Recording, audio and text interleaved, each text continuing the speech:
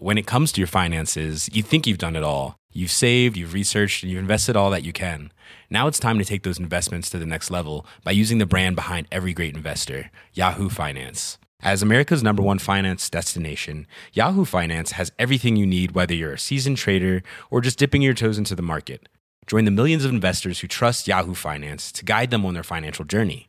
For comprehensive financial news and analysis, visit yahoofinance.com, the #1 financial destination, yahoofinance.com.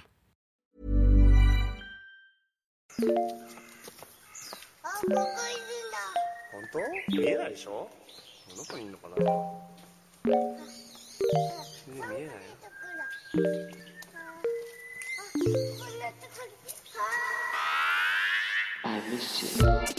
What's good, Internet? It is Friday, September 22nd, and you are listening to Waypoint Radio, episode 98.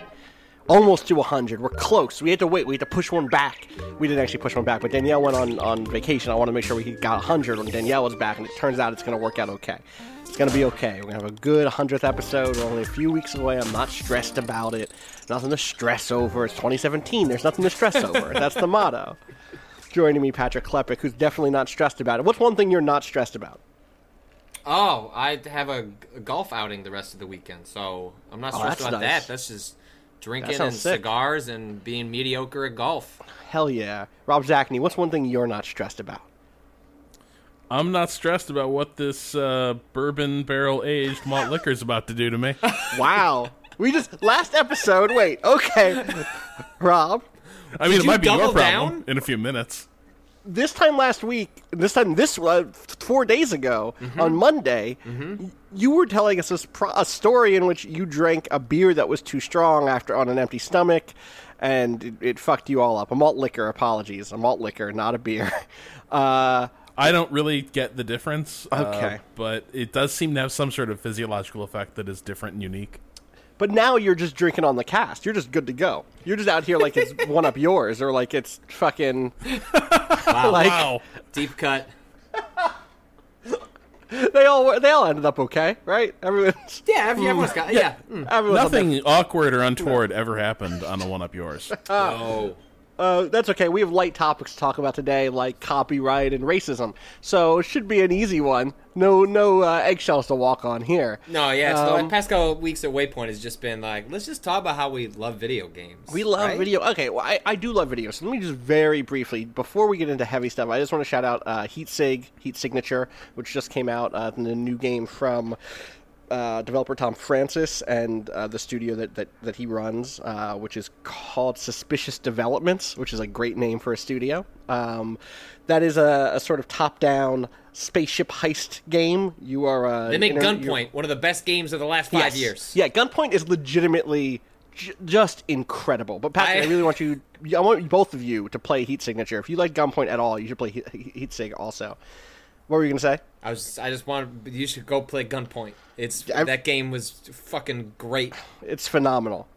Heat Sig is like a little less puzzly than Gunpoint. So in Gunpoint, it was kind of like a cyberpunk noir thing where you were breaking into corporate facilities and using hacking by like rewiring the buildings. So you would do stuff like you would turn a light switch so that instead of opening turning on the light, it would open a door or zap somebody with a loose electrical wire or something, and then you'd use guard AI to do all that.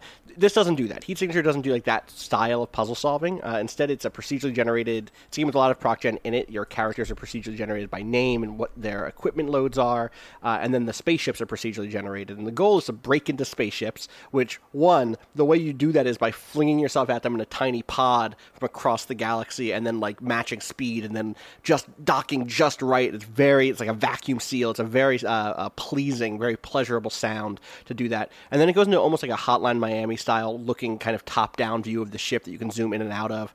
And like Gunpoint, there's lots of cool gadgets that you can use. So things like there's like 5 different teleporters. So like one of them will swap you with somebody. Another one will take you really far, but only if there's a direct line with no doors in the way. It's called the Sidewinder. It can like go through hallways and take turns and stuff, but it can't go through doors. And my favorite one is the Visitor, where it's like, all right, you can teleport somewhere, but for 2 seconds. You have 2 seconds to get done whatever you need to get done when you get there. That's really smart. Patrick, you should at least watch some of the. I should go back in and I streamed it with Jack DeKeat, who's a Waypoint freelancer friend of mine, and we had a lot of these just incredible moments where like you just get this thing of like because of the way that the gadgets work, things like the teleporter or like shields, or there's a stealth device, but it doesn't make you invisible. It gives you like a little triangle in front of you, and that from that one angle you're invisible. So you're just doing this like. It's almost like it feels a lot like a Coen Brothers movie or like a British comedy of just like I'm bungling my way through this and just like, okay, don't look in this corner. If you don't look in this one corner, I'm just gonna like slide past this whole row of guards, or like, all right, I have to get in that room. What do? I need someone to open the door so I can use the Sidewinder teleporter. So I'll throw a wrench at a wall so they hear it and come check it out, which will briefly open the door. So I'll pause the game and then teleport through the door before it closes. And like that sort of stuff is really fun and good. And then like Gunpoint, lots of throwing yourselves out of windows, except or other people, except these windows go to space, and that's a whole fun thing. So check that out. We did the stream. You can find that. We did an article that has an embed of the stream archive at waypoint.vice.com. Just a quick question Yes. about this, because it sounds like there's a lot going on, and There is. It sounds really cool. But when you talk about this, it also reminds me a little bit of another stealth game called Monaco, Yes. which had an art style I really enjoyed, but was so busy and frenetic that I found it really hard to enjoy. This is so much more like restful than that. There's a pause button. There's a slow motion button. This is way more, okay, how do I deal with the situation? Pause. Let me execute on it, and let me even execute in slow motion if I have to. It's way more like, again, like I think Hotline Miami is a good comparison in the sense of like, okay, here is my solution is to jump into that room, to use the subverter so that I knock out their shields, and then take this shot, grab this guy's gun, throw it at this guy. Like that sort of stuff happens. It's not as like poetic, or not poetic. So like it's not as rhythmic as Hotline Miami, which was like. The levels were designed to be like, I step into the room on beat, and like I take out these 2 people, and it goes like ba ba ba, and then you grab the gun and you throw it. Like it doesn't do that stuff as well, but but it does do that in a way that Monaco didn't. Where Monaco, I felt like I was always just scratching at the strategic like layer of play, or the tactical layer of play, and I was just kind of batting my head against it. It's like I knew what I have to do. I wanted to like if you described Monaco to me, every time I go, that sounds awesome. And then every time I played Monaco, I just could not get into it at all. It just did not click with me. I liked it more than most, but that was one of those games where the thing that I realized is I paid super close attention to it during its marketing blitz, which meant that I knew a lot of things about the game and the gameplay that the game didn't teach you. And so I was like... It was one of those moments where I realized, like, okay, if I want to write about this critically, and I don't think I ever did write about Monaco, but I need to stop being such a fan of the marketing of games that I like. I have to stop like letting the marketing teach me and instead say, okay, does this game successfully teach me? If I just downloaded this on Steam today, would it correctly show me how this ability worked or whatever? Is in Heat Signature, is it a game where like you instanced into the world and get as far as you can and then you die and then you start from scratch? It has like a really cool meta structure. So the game starts by you playing a character who like takes over a space station and makes it independent. The game takes place in this nebula that has some sort of like rare mineral or something in it, and there are 4 factions fighting over it. There's like an engineering faction, there's like a weird glitchy hacky faction, there's like a police faction that it has no lethal damage. All of their weapons are concussive knockout things, but there's a really great dialogue with someone from that faction who pushes the like we don't kill people to a very disturbing end that's like, oh, but you do everything up to killing people. You're fucked up. Sounds pretty woke to me. Pretty woke. Yep, the woke gamer definitely belongs to the space cops. He definitely would join those fuckers. And then there's like an evil mega corporation, right, in which like it's not even there's again a really great dialogue about that mega corporation that's like, this is just an animal. Like, this is just a machine. Like, there's no thought in it because profit motive is all there can be. Everyone just is obliged to make decisions that hurt people all the time, but not because they want to hurt people, because they have to because of what their legal obligations are. It's really interesting. Learn more at centrism.biz. Fuck. Everyone go to centrism.biz. It's extremely good.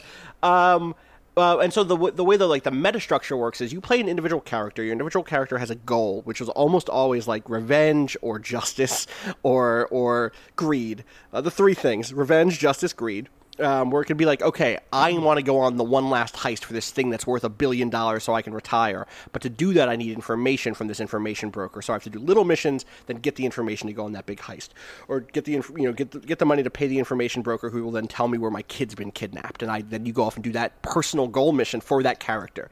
If your character dies, you then switch to a new character. If they're captured, you can switch to a new character and then go try to rescue them, which is really cool. Like the next character you play, their personal mission will be to go rescue your last character.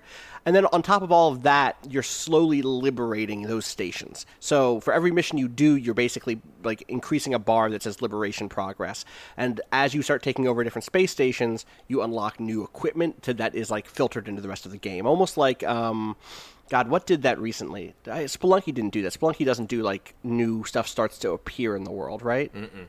Something else does that. Another like roguelike style thing. Not Rogue Legacy either. Dead Cells. Like Dead Cells. You know in Dead Cells you do the thing, Patrick, where it's like, I point the points into this thing, and so now I found this thing once, and now it'll start showing up in the game. Like, I found the blood dagger. That's how this works, where it's like, the armor-piercing guns will start showing up because I took over this space station. And so if you lose a character, you just change characters, but the galaxy map stays where it was, which is cool.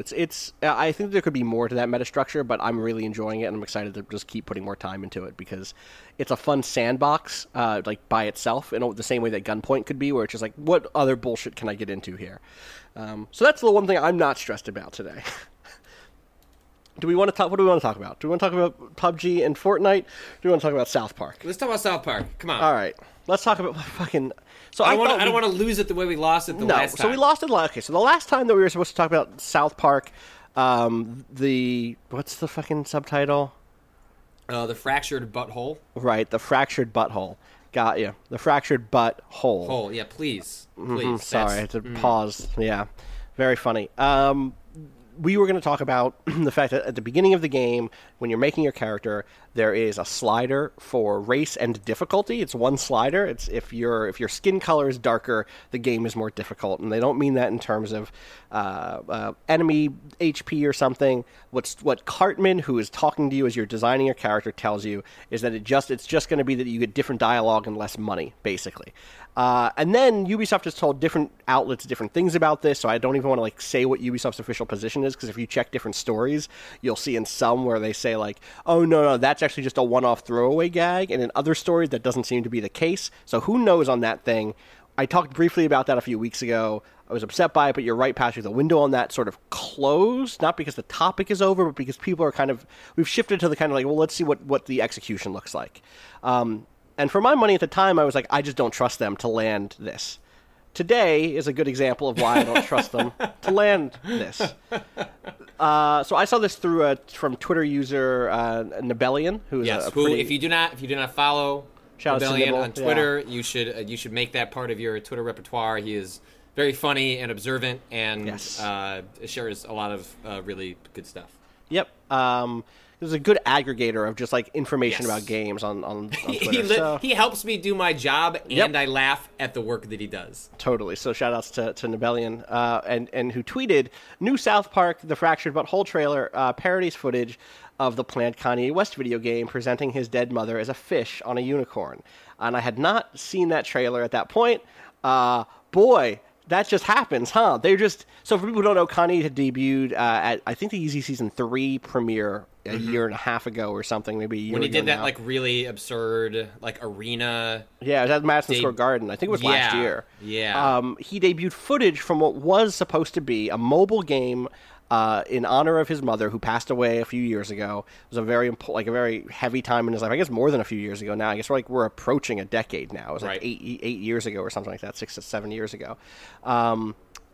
In which a figure, I believe his mother, was on the back of a horse, the back of a Pegasus, going through the skies, riding across a rainbow into heaven, basically. And, it was one of those things that was just who knows how that game would have been, but it was oh, cool, this is how he wants to honor his mom. Yeah, who the fuck cares, if the game was good or bad? It was of all of Kanye West, like in the arc of his overtures, like the man trying to use his resources to pay tribute to his mom and like bring people into his feelings in that experience. Like that's an admirable goal, regardless of the outcome, and just not something you fucking dunk on. Like that's like his mom died. Right. Like, so the joke here is that it's a fish riding on the back of the unicorn through the sky, and like it's a bad. It doesn't mean anything, right? Like it's not. And also the coloration on the fish has made some people talk about how it definitely is the same color palette of like shitty blackface. Like it is like big old red lips, huge like cartoonish eyes. Notice that. Like look at it with with those words in your head. And again, don't know what's in people's hearts, but this is why I don't like trust that they could hit the landing on the race's difficulty thing. And also it's more complicated than that anyway, but yes, that's the why I'm like not here for it. Wow. I don't know, man. Yeah. And I think this also goes to another thing, which is like, Patrick, you were just talking about this right before we started with Rob, which was like South Park as a TV show is often a thing that gets made the week before it airs. And a joke like this slides there because part of the joke is, wow, they referenced that thing that was just in the news. They're so quick. Like, I already had part of my brain devoted to this. This thing happened a year ago. No one cares, and it's already just a bad joke. Like, there's nothing to be gained by making fun of the fact that Kanye wanted to make a game for his dead mom. Well, like, just things have changed. Like Kanye as a public figure, like has become reclusive. Clearly, has a lot of psychological issues that he's working towards. Like, reports are that like he was in like therapy and like recovery. Like, is this like this is the person to go after? Like, there are lots of. And if you're gonna go after, listen, I like Kanye West's music. I've always liked Kanye. There are things to go. There are so many things to go after with him. Like, especially this year, the year where he like, I would have voted for Trump. Yeah. The year where he like stood on top of a rig at one of his shows and shouted at his people like anti-immigration shit. Like, there is stuff to go after Kanye for in 2017, but this is like the fucking completely like I want to say flaccid, but I'm trying to avoid penis words. Completely, they're certainly facile, empty, hollow sort of humor when you take the decision that the South Park creators have, especially going into this next season where they've specifically said they're not going to make any Trump jokes, where it's just like we're not going to have a position. We'll take down other positions, but we're not going to have one of our own. And that's when you end up grasping for fucking straws and saying like, okay, who's a public figure we can make fun of because we need to make fun of someone because we need to have jokes in here. Ugh. Yeah, it's just it's so completely nerveless. And if you're not going like, if you can't, the jokes to make about Kanye really increasingly are about the transformation of his politics, right? From maybe sometimes a bluntly and awkwardly expressed awareness of structural racism and inequities in America, to kind of a celebrity trollish nativism. Right. Those are the jokes to make there, but those are the kind of jokes that South Park would never actually go after, because that territory, they've always been kind of into that shit, and clearly they're sort of backpedaling from any kind of like principled critique there. So how do they even present this Kanye figure in this game? Looks to me like they're not even really setting up Kanye, but a stereotype, a very dated stereotype of a generic black rapper. Right. And at that's the thing is like he's become the person they wish he had been. In a weird way, right? Like current Kanye, reclusive, like his, like you said, kind of nativist politics, very much focused on like his own work, less in the public eye, less like making claims about like politicians on a regular basis, less connected to movements of equality around race. Same sort of today Dave Chappelle has like been leveled with a lot of the same. Totally. Well, No, I was just gonna say, like, to me, like the Kanye of today is like the character, like the things he's running from in the track "Gorgeous" of "Beautiful Dark Twisted Fantasy" have caught up with him. Oh, like totally. He did not make it. Right. And that's who he's become. Well, this is the thing is, like, who, obviously off of Life of Pablo, there's, like, I Miss the Old Kanye.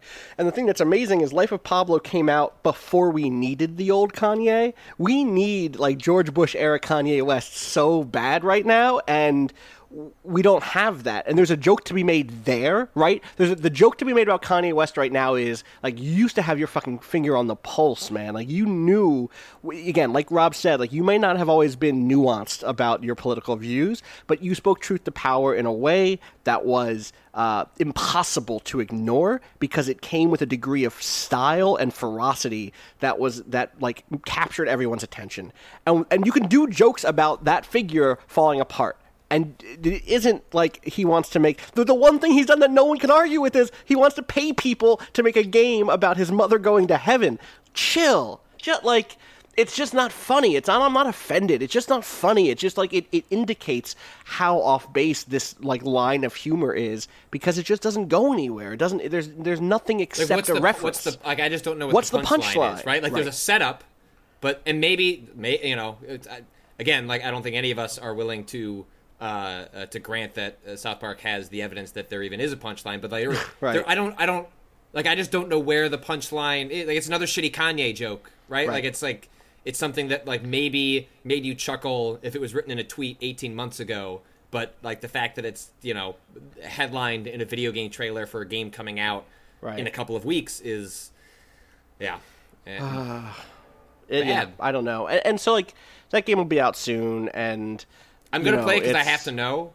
Yeah. Totally. And I, like, there are a few cultural artifacts that I look at with the same fascination as South Park, specifically because I was one of those kids that thought South Park was deeply hilarious and funny and spoke truth to power in a way that only, like, a middle school, high school kid who should not be watching South Park, who doesn't know how the world works, and there are a lot of people that I think that have gone through the same evolution I have, which is like you have this fondness for Matt and Trey because it was edgy. Like, you weren't like it was edgy from the perspective of like a young white kid that wasn't supposed to be watching. Same way that like you weren't supposed to watch The Simpsons. Like when you were when you were like South younger. Park to me was what The Simpsons were when I was a much younger kid. Or Beavis and Butthead is actually probably the closer analogy. Yeah. Beavis and Butthead was actually a much funnier show than South Park ever should get any credit for. Yep. But I find it fascinating to play it, if only because the stuff that I find myself chuckling at is often a reason to examine why I'm chuckling at those things. Because I think South Park's specific humor, like, sometimes does still get me, and it prompts like a decent examination of like, am I laughing at that because, well, they clearly are talented and sometimes they do land a joke that is funny, or is that like young Patrick coming out and needs to like recognize like that's not, like that's not where you should examine why you're laughing at. Are you laughing at because it's an ingrained humor that is historically humorous to you that you should know better, or is it every once in a while they do land a joke and that's interesting. So I ended up playing it. When I played I sauntered over to the demo at E3 after I played Rabbids. It was the event that you and I went to Austin. The UB1. Because no one was playing the kiosk, and I was like, I'm waiting for Austin to finish up with whatever he's doing. So I'll go ahead and play that. And it was just, like, nothing was funny about it. And not in the, like, I'm like, I know better, and like, I'm aware, and like, the transgressions they're enacting, like, you shouldn't laugh at that stuff. Like, it's not that kind of, like, it was, it was nothing about it. Like, even if I was to strip away what I know better, like, about the world and their type of edgelord humor, like, it just wasn't fucking funny. The targets they were picking were not fucking funny. The setups were not fucking funny. I mean, was like, what is this game? This thing with the mom on the unicorn then turns into like a combination of Robot Unicorn Attack and Flappy Bird. Like, that's what that's the follow up. If you watch the trailer, so that those images, to be clear, came from a trailer that they dropped today, which is just like, because the game went gold. That's why why they dropped this. And so it's like it goes from. So in this, we also didn't set this part up, which is that in the South Park universe, Kanye is a fish who is gay, and there's often a punchline, which is he's a little gay fish, and that's a joke in this world, apparently. And so Kanye's fish mother says, "Okay, baby, whatever you say, you little gay fish." Again, that's a punchline at the fact that he's gay, I guess, this character. And then it turns into a Flappy Bird clone. And like, I swear to God, she calls him a thug in there somewhere, too. Oh, probably. I only watched it once. So, but then, like, why are we doing Flappy Bird jokes in 2017? The arc on that, like, again, there was a time for a Flappy Bird joke. It was like that week that everyone was writing stories about Flappy Bird jokes. I bet South Park did a Flappy Bird joke that year, 2 years ago, and it was okay, or 3 years ago now. But like, it just feels so dated and just like, here is a reference. Here it is. Please just remember this reference. That is the entirety of the joke. And it just sucks. It's just not a funny thing, and it is frustrating to see so much of the defense come out that's like, South Park's always been offensive. Like, I'm not saying it's offensive even. I'm saying it's not funny. I'm saying it's just, like, empty. And that is, it's a frustrating thing to see that this is where we still are, I guess, to some degree. I'd rather them just get better at this, you know?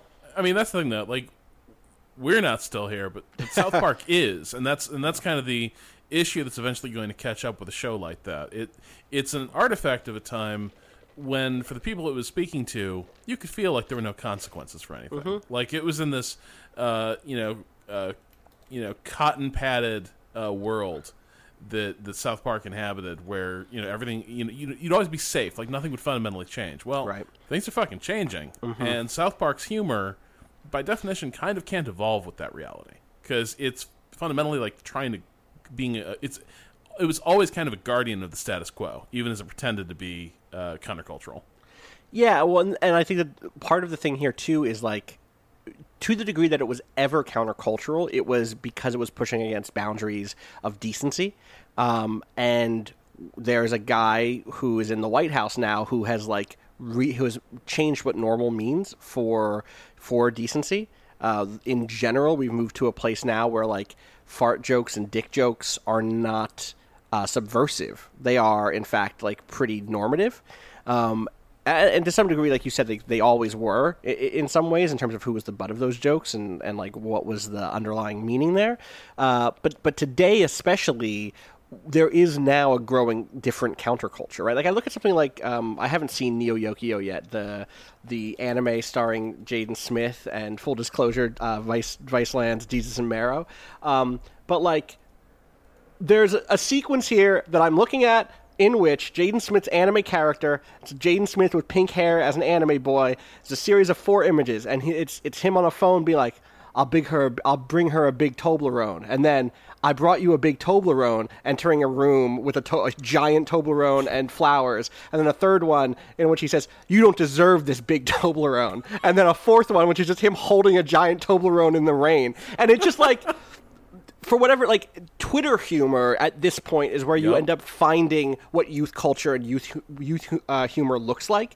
And so, like, whatever the South Park model is still speaks to certain people, and it will always speak to certain people. But there is actually a new like era of what countercultural, subcultural comedy looks like in America. Well, it increasingly feels like South Park, the people that are, and I'm not, I don't want to necessarily paint with the broadest brush possible, right, but it seems like it increasingly speaks to the kind of gutter humor you find on like 4chan and places like that, like where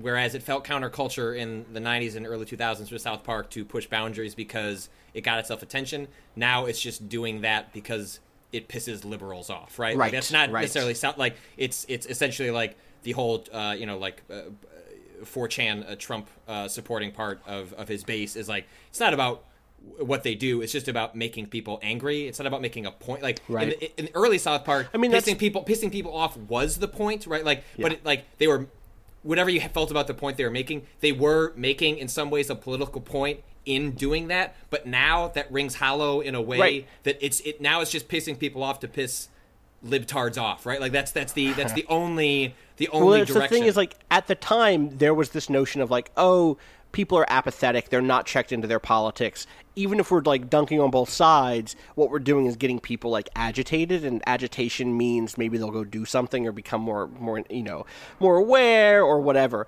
Like, people are agitated now, right? People are on every part of the political spectrum very engaged, way more interested. I think things like the growth of the DSA this year also speak to this, which is like people actually want something that is post-irony, right? Which is like, okay, no, shut the fuck up. Let's do something. Like, what are we picking a side? What are we doing? Yeah, pick a side. Actually say a thing about a thing. If you don't get fans from that, that's fine. Like, you're not going to be happy. Not everyone is going to be a fan of yours. Instead, like, find a genuine message and then deliver on it. I actually think that you also see that stuff in the growth of shows like BoJack Horseman, which has said things about like mental health. Like, whatever the people who followed South Park have been inside of the space of kind of animated comedy and kind of countercultural comedy, often have found a way to actually address issues that they give a fuck about outside of putting the issues, presenting the issues and the people associated as targets for dunking. And just, I don't know, like I would be. This comes after years of South Park, like, kind of going back and forth on PC culture, and like they have just never found in the last few years of anything that I've seen, and especially when I used to watch it seriously, like even at the time that I was watching it seriously every episode, it was always with this eye of just like, oh, they're like missing the point here. Like you said, Patrick, sometimes they land a joke, but like there is no holistic position with South Park, and so. Now that I think part of the kind of the viewership, the audience, the wider audience, is aware about these issues, is tuned in a way that they weren't when they were younger, I think the standard is higher for success. Like, not for just, again, it's not just about like, oh, we've offended you. It's just like, this isn't a thing. You didn't land a punchline here. Like, you can't just say a setup and expect that to be the joke. You can't just say, what if Kanye West was a gay fish and he wanted to put his mom in heaven? That's a thing in the world. That's not a joke. So I don't know. We'll see when that game comes out, Patrick. I'm glad you're going to play it because I'm curious. Yeah, and again, I think there are probably a lot of folks like myself that recognize the talent that those two dudes have, like their comedic timing, their ability to capitalize on like current moments. Like some of the stuff I've watched in the past, like Basketball, was like that's a funny fucking movie. Probably lots about shit about that movie that doesn't hold up that I have a problem with, but it was a funny goddamn movie. And I think what a lot of sort of fans that look back on that stuff, or you just look at two folks that clearly are very smart and adept and have a comedic timing that should be targeted at things. They should be punching up instead of down, and they don't even punch down. They just punch everywhere, and it's just like the punches aren't landing in a way that is it's wasted talent. It's like these two dudes could be doing so much more with their platform and their talent, and instead they just seem to be flailing wildly in a way that just take yourself out of the conversation, because it's like it's 2017. If you don't have something to say, like, it's just like, get the fuck out. Totally. So the other thing today, speaking of copyright things, right? Like they have this clone of Flappy Bird. That's a very funny joke. I mean, maybe there is a tiny bit of relevance, which is Bluehole, the developer of PlayerUnknown's Battlegrounds, has they in a press release today, they kind of went at Epic over the newish Fortnite Battle Royale mode. Do you want to talk about that a little bit, Patrick? Like you just wrote a story about it. Yeah, so the setup is a couple of weeks back, Epic wrote a post on the PlayStation blog in which the creative director of Epic Games, Donald Mustard, who was the lead designer on what was that Metroidvania they made? What was Shadow that? Complex. Shadow there Complex. It is. Yeah. Speaking of games, who is now Let's not go down that road. Google it. Or Scott Card. So they put out a blog that was like, hey, we're adding this new game type to Fortnite. It's called Battle Royale mode, and they specifically cited PlayerUnknown's Battlegrounds as being like a pretty much direct inspiration, in which they took their like crafting, survival, cooperative game that has essentially like a lot of the base elements are contradictory to sort of the base elements of Battlegrounds, but took this idea and made a PvP mode, because Fortnite is largely a PvE game, and put in a blue wall and straight up called it Battle Royale. And if you know the history of or don't know the history of PlayerUnknown's Battlegrounds, that was previously a straight up called Battle Royale mod for Arma 2 and 3 that PlayerUnknown worked on. And then he went to Sony or Daybreak Studios. Is that what it was? Daybreak, that was part of Sony Online Entertainment, and then split off from Sony and became Daybreak a number of years ago, that worked on the game H1Z1, which then had a spin-off, several spin-offs, but one was called King of the Kill, right, which is what Brendan Green, PlayerUnknown, worked on. And then I'm pretty sure, Austin, you had read an interview where it sounded like Brendan had worked with Daybreak and actually license the idea behind Battlegrounds to them. That's the thing that's weird, is because my understanding, I'm not currently an IP professional. I was one once briefly in my life, but the thing that surprised me was to read that from an interview over at Rock Paper Shotgun that Sony Online or Daybreak licensed I'm just going to read this quote because it's weird. RPS asks, so what was the ongoing nature of the relationship with Sony Online? Did they hire you? Were you a consultant? And Brendan Green says, I was a consultant. They licensed my game mode. They licensed my idea for inclusion, which was last man standing deathmatch with an ever-decreasing play zone with a random loot system. That's what my idea would be, really. They changed some stuff. They simplified the loot. Their bombing zones aren't the same as what I had them in Arma 3 and now in Battlegrounds. But I helped them get it into the game by just consulting with them for a few months, and then I really let them do their own thing. I went back to Arma 3 and then focused on getting the leaderboards online and doing all that stuff and letting them do their own thing. What they've done has been great. They've got huge numbers of players in their world, or in the world. And that's interesting because that is not, as far as I know, the sort of thing that you're required to do with game mechanics. Per previous research I've done, game mechanics cannot be copyrighted in America. You can copyright code, you can copyright art, you can copyright other sorts of assets, right? You can copyright writing. If you made if there's a huge story mode, and another company did that, took it word for word, you'd have a problem. But things like chess can't be given copyright protection. They can't even be given something like trademark protection, right? Which is about what you go to the market as a trademark, which is things like Coca-Cola, but also the red color on Coca-Cola. The Post-it notes have yellow. That Post-it note yellow is trademarked by 3M, and so you could theoretically. It's not called a Battlegrounds mode. It's called a Battle Royale. It's called a Battle Royale mode, right? Because Battlegrounds is trademarked or is registered as a trademark and has protection from that. But as far as I know, you cannot get any sort of IP protection, any sort of copyright protection for something like a blue wall closing in, unless your blue wall is literally the same asset taken over. Which, funny story. Bluehole, as a company, spun off of another Korean company. Was it NCSoft? Patrick, yeah. Do you remember that? Yeah, okay. And then, Rob, did you read the post about this? And there was like a GameIndustry.biz story from a while ago, which was like... Yeah, just their origin story is sort of like, as they leave NCSoft, they take the, Lineage MMO code and assets out the door with them, and use that as sort of the foundation for Terra, I think it was. Yeah. And you might remember Terra as being the creepily childlike anime type characters that were also weirdly sexualized in an MMO setting.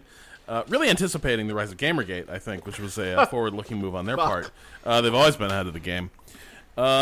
And then they also kind of made a Diablo clone. So there is kind of a richness coming from Bluehole, kind of doing the Captain Louis, shocked that someone would be taking inspiration from popular games. Well, and this is the thing that I think ends up being interesting here is, like, one is the legal precedent thing, especially because it sounds like Bluehole is issuing legal threat, or at least gesturing towards, like, you'll hear from our lawyers type vibes from them. When, like, I don't know what a lawyer would do in this scenario, but maybe they have what they think is a game plan, or maybe this is someone who his head is filled with money and like, is taking it a step too far. Like, I don't, PlayerUnknown, Brendan Green didn't come out and say this the Bluehole's like communications person did via a press release. But it's weird. It also reminds me a lot of, this is a weird deep cut maybe, of Nas getting mad at Jay-Z for sampling Dead Presidents, in which, do you know this? Do you know why Nas and Jay-Z had beef back in the day? They had beef for a lot of reasons. The reason they ended up, the kind of heart of that beef was that there's a really, really great Nas line on a track that is, I got dead presidents to represent me. Yeah. Right. And famously, Jay-Z then just turned that into a song.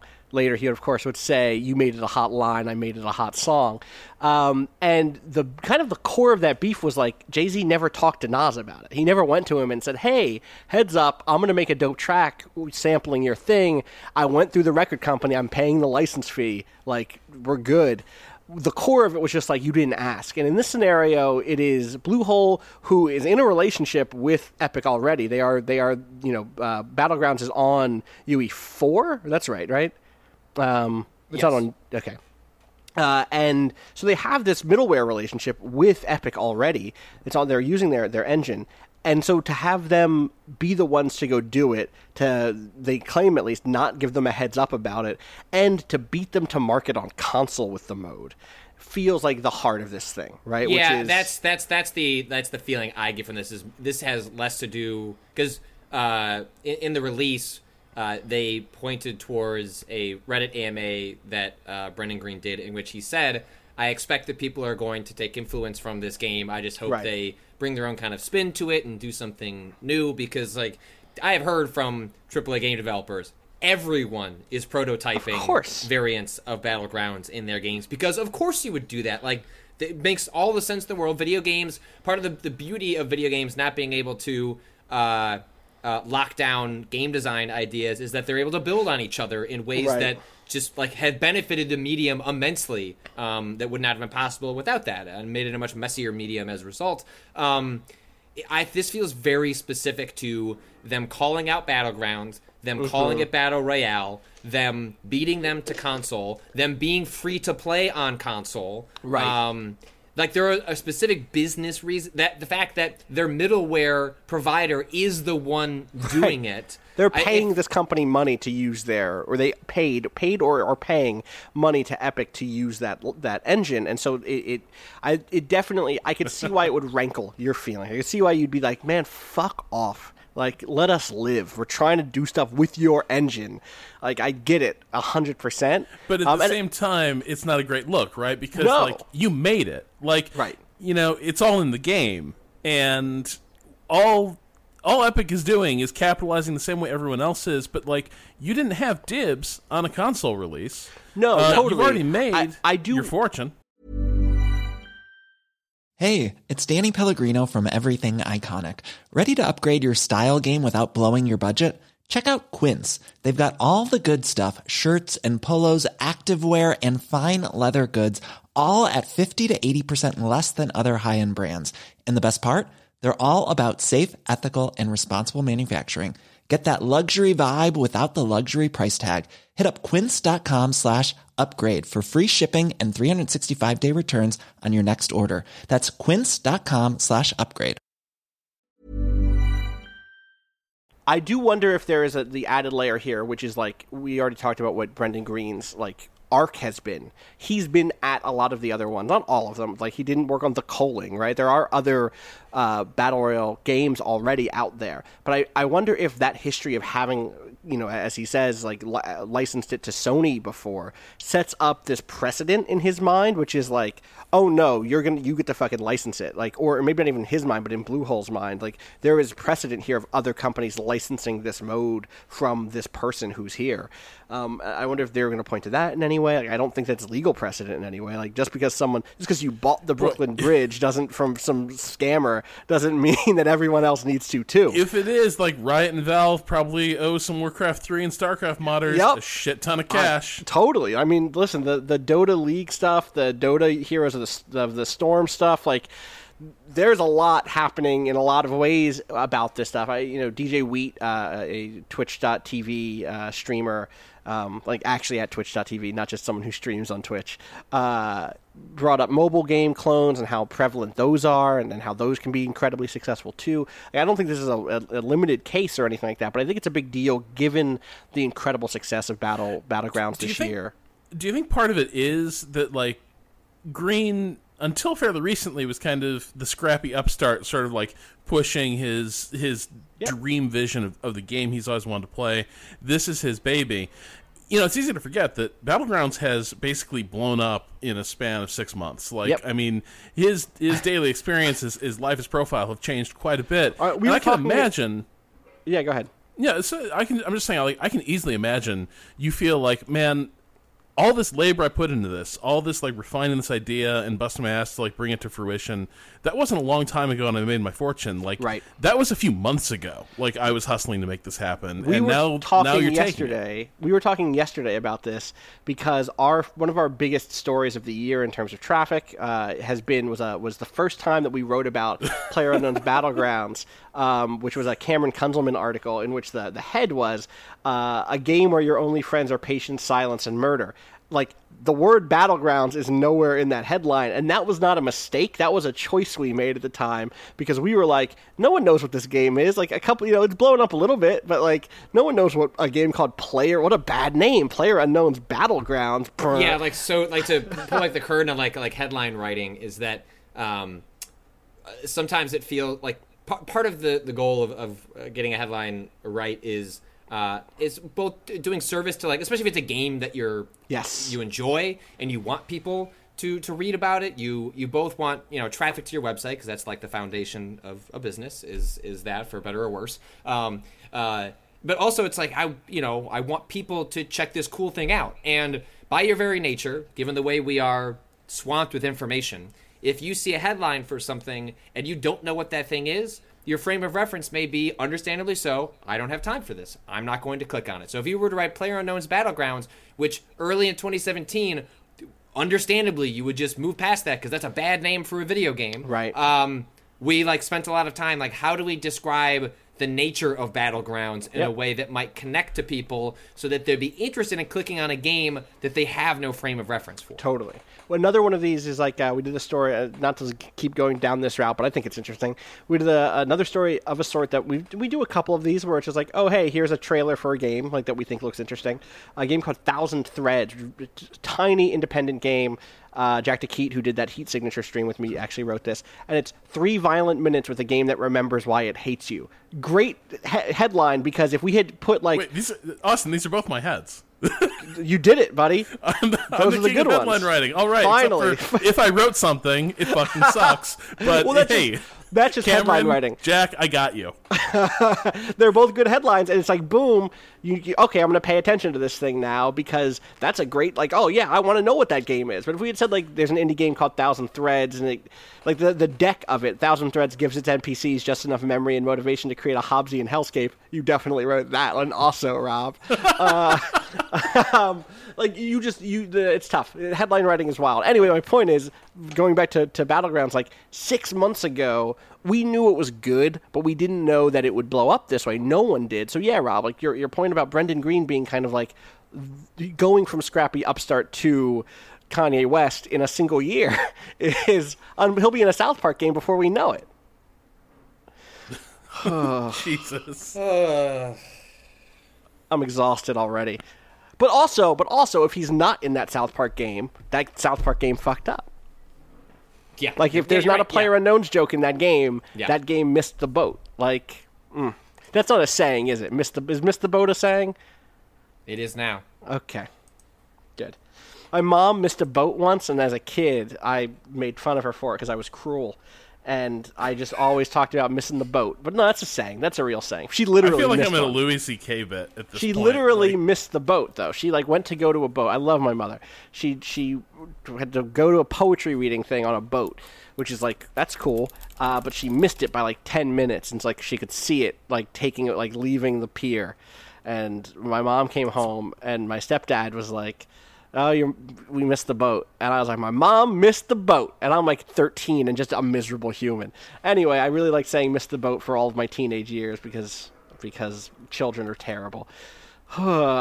No wonder I like South Park. Young Austin hanging with his mom. You missed the boat, Mom. Hanging with Dad. Read more. Yeah, exactly. I was terrible for a long time. I'm going to drop some truth on this brainy sphere. Not brainy enough for me. The Miss the Boat thing was very young. The Miss the Boat thing was like 90s.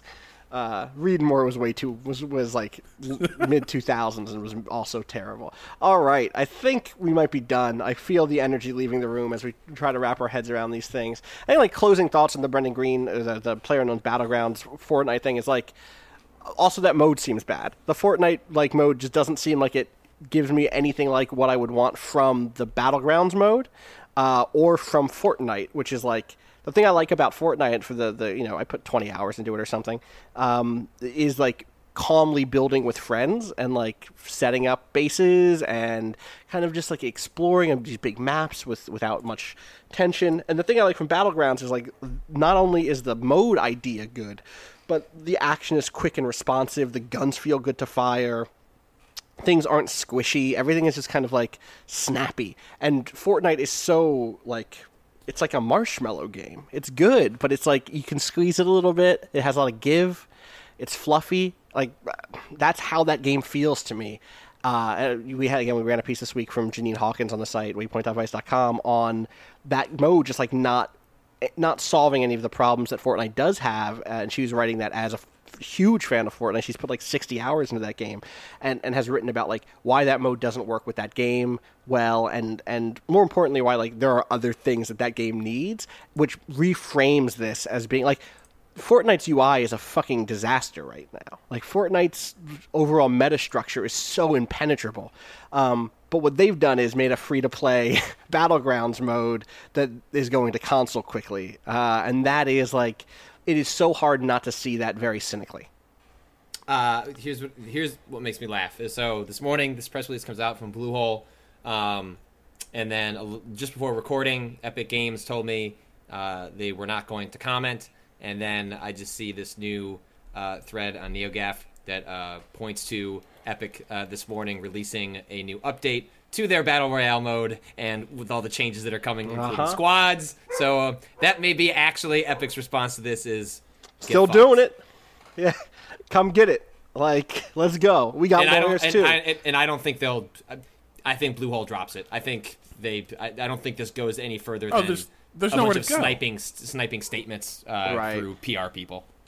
I think my closing thought on it is, some very good advice from a... Look, I'm a white cis bro, so I return to Tarantino a lot. But I do think From Dusk Till Dawn has some very good advice, and one of the great lines in that is Harvey Keitel asking, "Are you so much of a fucking dumbass that you do not recognize when you've won?" And there's a lot of times when you're going to want to take umbrage at something and step up over something, but really, is it worth it? Haven't you already won? Think about it. I don't know, like maybe this gestures towards what their larger intentions and aspirations are, right? Like, I think the console market is a meaningful thing. I think Fortnite having not flopped by any means, but not having been made a huge splash, and now having this free-to-play mode as like an entry, like a gateway drug to it, kind of an entryway to it, is definitely something that I can imagine as being peeved off. But yeah, I don't think I send the public like, this is why you get a private Twitter. This is why. I think sick of these fake people letting me license their engine and then stealing my ideas. Chang Han Kim, you should have gotten on your private Twitter. Got on your alt account. I think Epic has said that Fortnite will, by the end of the year, have made more money for them than any other game they've worked on, though. Wow, really? That's pretty good. That's the thing is, like, I've played a lot of Fortnite. There is also a lot of free to play style stuff in Fortnite, to be clear. Even though that game is not. The only reason you're paying for it right now is to get early access. That game will go free to play when it hits 1.0. So that's why that shit is there, is because that's how they'll make money on it later. Right.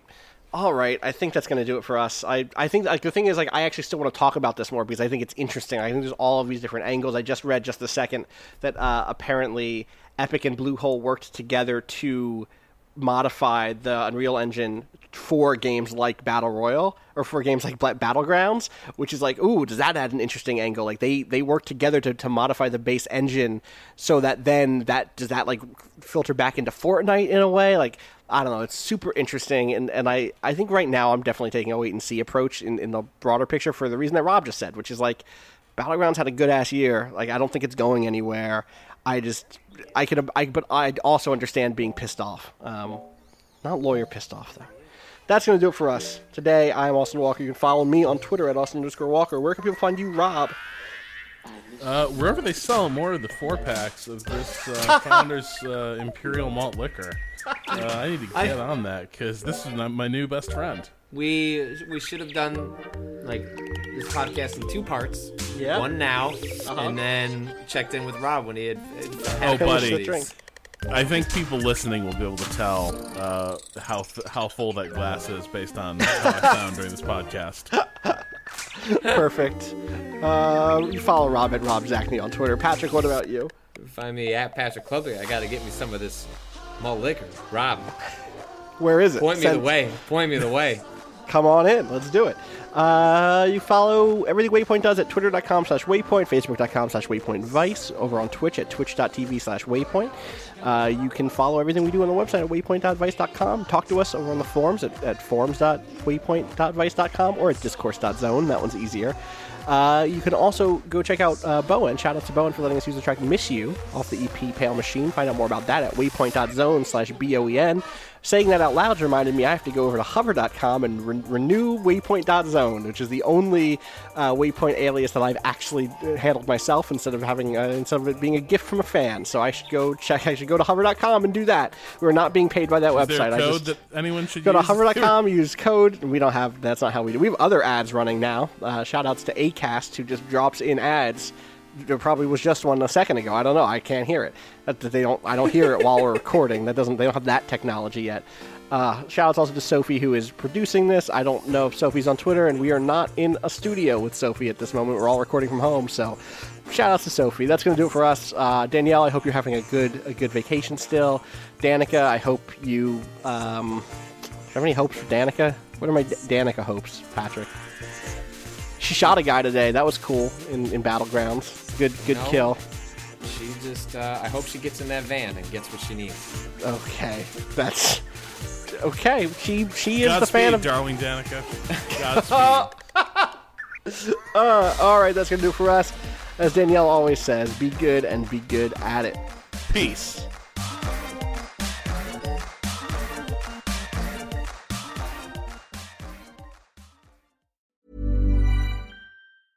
When it comes to your finances, you think you've done it all. You've saved, you've researched, and you've invested all that you can.